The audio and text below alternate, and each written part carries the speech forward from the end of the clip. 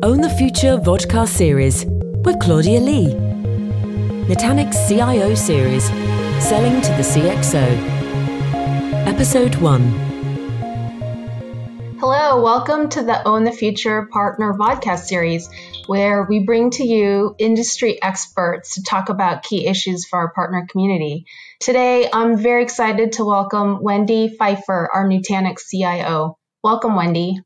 Hi, Claudia. Thanks for having me. Today, Wendy, we want to kick off a whole conversation with you, right? There's a couple of topics that we think will be very exciting for our partner community that we want to talk about over the course of the next few episodes. Today's episode is what I would call selling to the CXO, and you definitely have a lot of personal experience in this area, right? You have been the CIO and an executive at Nutanix, at GoPro, at Robert Half International, at Yahoo. You're on the board of directors at a number of companies, including Qualys and Girls in Tech. So I think it's safe to say that you get bombarded with a lot of companies trying to sell to you every day. That is totally true. And, I've spent a lot of my career avoiding salespeople. But I realized that, once I got to really understand the job that salespeople have, that it would be helpful for them to understand how people like me, the CXOs, actually think and sort of the ways that we like to be approached and interacted with. Let's start with you're an account exec at a company. You've been working with your organization for some time. What's the first step to prepare for a meeting with you, the CIO? The first thing to do before you ever have a conversation with me is figure out way in advance who I actually am as the CIO, CXO. And the first thing to know is, what does that C in my name, my title, what does that C in the title actually mean? And for certain in a publicly traded company, but also in many or most private companies, the C means that I serve at the will of the board of directors. It doesn't mean I'm the chief one, the most important one, I'm at the head of the pyramid. It means that I was recruited by the board. I was interviewed by the board. I was hired by the board. My incentive plan is set by the board, and I am fired by the board. And so if you think about that and you think about, what does a board of directors care about? Board of directors is there purely for financial reasons. It's to support the requirements of the shareholders. And so often folks mistake me as someone who cares deeply about technology. And although I do care deeply about technology, my incentive plan and keeping my job relates to the financial performance that I bring to the company. And so never forget that. That is my chief motivation. Much like salespeople, most C-suite executives have sort of a measly base salary and then a lot of potential upside related to our incentive plans. In salespeople's case, it's commissions, but in my case, it's related to the financial performance that I provide to the company in measures such as productivity, meeting targets around purchasing, CapEx, OpEx, et cetera. Now, each of us are incentivized differently. And so this is where understanding that dimension is very important. And so even just that, right? This is just the first part of what you're going to share. Even just that has been very on point, right? And this has never been easier in today's time with social media. And you happen to be a pretty prominent speaker and blogger, and these are all things that are in the public domain that we can all learn from as we prepare for, who's our audience and how to tailor our message to the audience. Oh, I so agree, Claudia. Most of us who are in the C-suite in publicly traded companies, you can discover a ton about us through a simple, Google search. All right, so let's talk about the second of the three dimensions that I think is very important for salespeople to prepare. And this is the business conditions. This is the most important dimension. I'm going to overemphasize this one.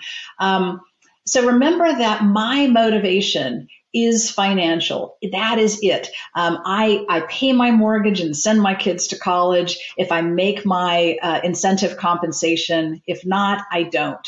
That the half-life of, average half-life of CIOs in publicly traded companies in the US is 3.5 years, meaning that after 3.5 years, we no longer stay at the same company. And, more than half the time, we leave to spend quote unquote time with family, meaning we're let go because we don't meet our financial requirements. And so if I'm savvy, if I have some background in this, then I'm actively working towards those goals in the same way that salespeople are working towards those goals in order to sort of keep their jobs. I hear in sales, you're only as good as your last quarter. That's absolutely true for C-suite executives as well.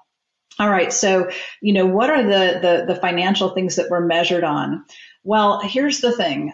In the vast majority of companies, unless a company physically manufactures a product, in the vast majority of companies, IT people or the IT organization is one of the largest sources of CapEx purchasing. And CapEx is a tool in the financial toolbox of companies. So here's the thing. Here's how you can tell what I want to do as regards CapEx purchases and OpEx purchases.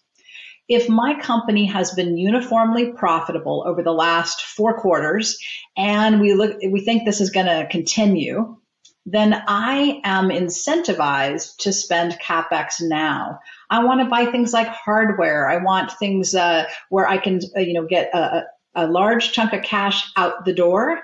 And then that purchase doesn't hit my actual operating budget all at once, but it creates a depreciation tail. An OpEx tail. So thinking, why would I want to spend CapEx if the company is uniformly profitable? The reason is because of taxes. So if I can spend that cash on a long-term investment for the company, then I reduce the amount of cash that the company has to pay taxes on. And that's worth good money, right? That goes to EBITDA and so on. So very important. If the company's profitable, I have CapEx targets. You can guarantee that. And I will make my incentive compensation if I meet those targets, and I won't if I don't. Now, if my company has been variably profitable out of the last, 2 of the last 4 quarters, let's say, and we think this variability is going to continue, then I may in this quarter still have some cash that I need to spend, but I'm interested in a one-time OpEx purchase, maybe 100 laptop computers, each costing less than my 5K CapEx limit, for example. So I'm trying to consume available unspent budget and only make necessary CapEx purchases. The reason why is I don't actually want to increase my baseline budget by having that depreciation tail over time, because I don't know if I'm going to have budget capacity to pay for that increase over time with the variable conditions in my company. And so that also translates to a lot of times, when I'll say to a vendor, hey, I don't want to spend that money on CapEx right now.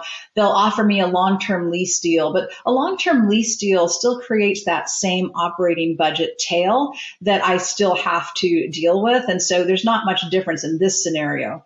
And then if my company is simply not profitable and we don't expect the company will be for some time, then I am mostly interested in cancelable OpEx purchases. Under these conditions, I'll launch new products in AWS or GCP rather than a data center 100% of the time, because if things go bust, if I don't have cash next month or 6 months from now, or if priorities change, then I can cancel those things and I still have the capacity in my budget to operate. And here is where partners really, really matter. Oftentimes vendors are far more variable. If I need to make a large CapEx purchase, for example, if I purchase directly from a vendor and that vendor does not deliver that CapEx purchase to my, loading dock by the end of the quarter, if they have some delivery issues, then I miss my target for that quarter. But oftentimes partners help me to normalize that, and I found that channel partners that I work with really help us to keep these financial targets and have a much deeper and more profound understanding of financially how we operate than, say, direct vendor salespeople do. And so most of us in the C-suite have a handful of vendor partners who we work closely with, who help us as we're managing across the spectrum of business decisions. That's a key point, Wendy. So you're saying that for our partner audience, right, that their goal is to be that right-hand person to their CIO customer and really understand the financial targets that they're trying to meet and meet flexibly, right, because the business conditions are flexible. So that's a key value add for partners that, we need to keep in mind. Absolutely. And I'll say that, partner salespeople are more closely incentivized, like my model of incentive than vendor salespeople. Vendor salespeople tend to be much more short term. But partner salespeople are hoping to develop, an end-to-end relationship with that client. And so I find that we sort of share the same incentives and thought processes. And I tend actually to share more information about my financial run mode with partners than I do with vendor salespeople, because, again, we're more closely aligned around our longer term goals. Makes sense. All right. So the final dimension of this sort of market segmentation of CXOs is my own limitations. And this is kind of a big deal. So there's all kinds of things that could be happening.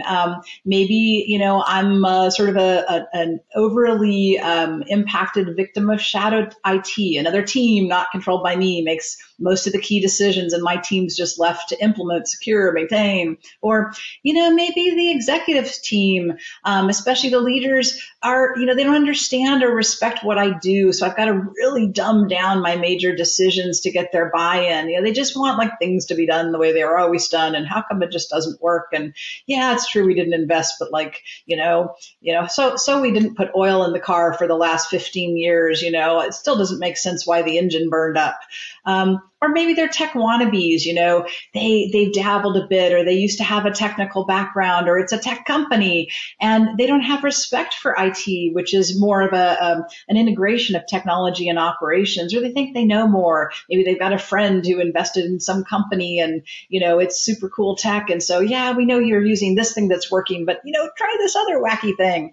Or maybe my team is not very good. Maybe they couldn't code their way out of a paper bag, or, they're stuck in the 1990s, but I inherited them, or they're all I could afford, or they're in development.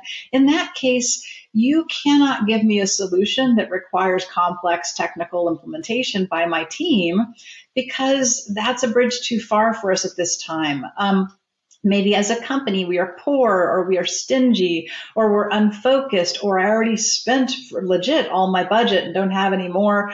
Or, the worst one that's hard to discern, when you're walking into the situation cold is, maybe I failed publicly at this company. My last project was a disaster. I worked at a company once where they had been trying for almost 7 years to deploy a Salesforce CRM system, and they still hadn't done it. They were replacing some internal homegrown system. And so the people in charge of that project, they had lost just all leverage, all credibility. If they were come back and want to, buy something again, they just didn't have the bandwidth for that. And so sometimes, I'm on a short leash, and I'm not going to tell you that, but knowing that helps to figure out, how to tailor your approach.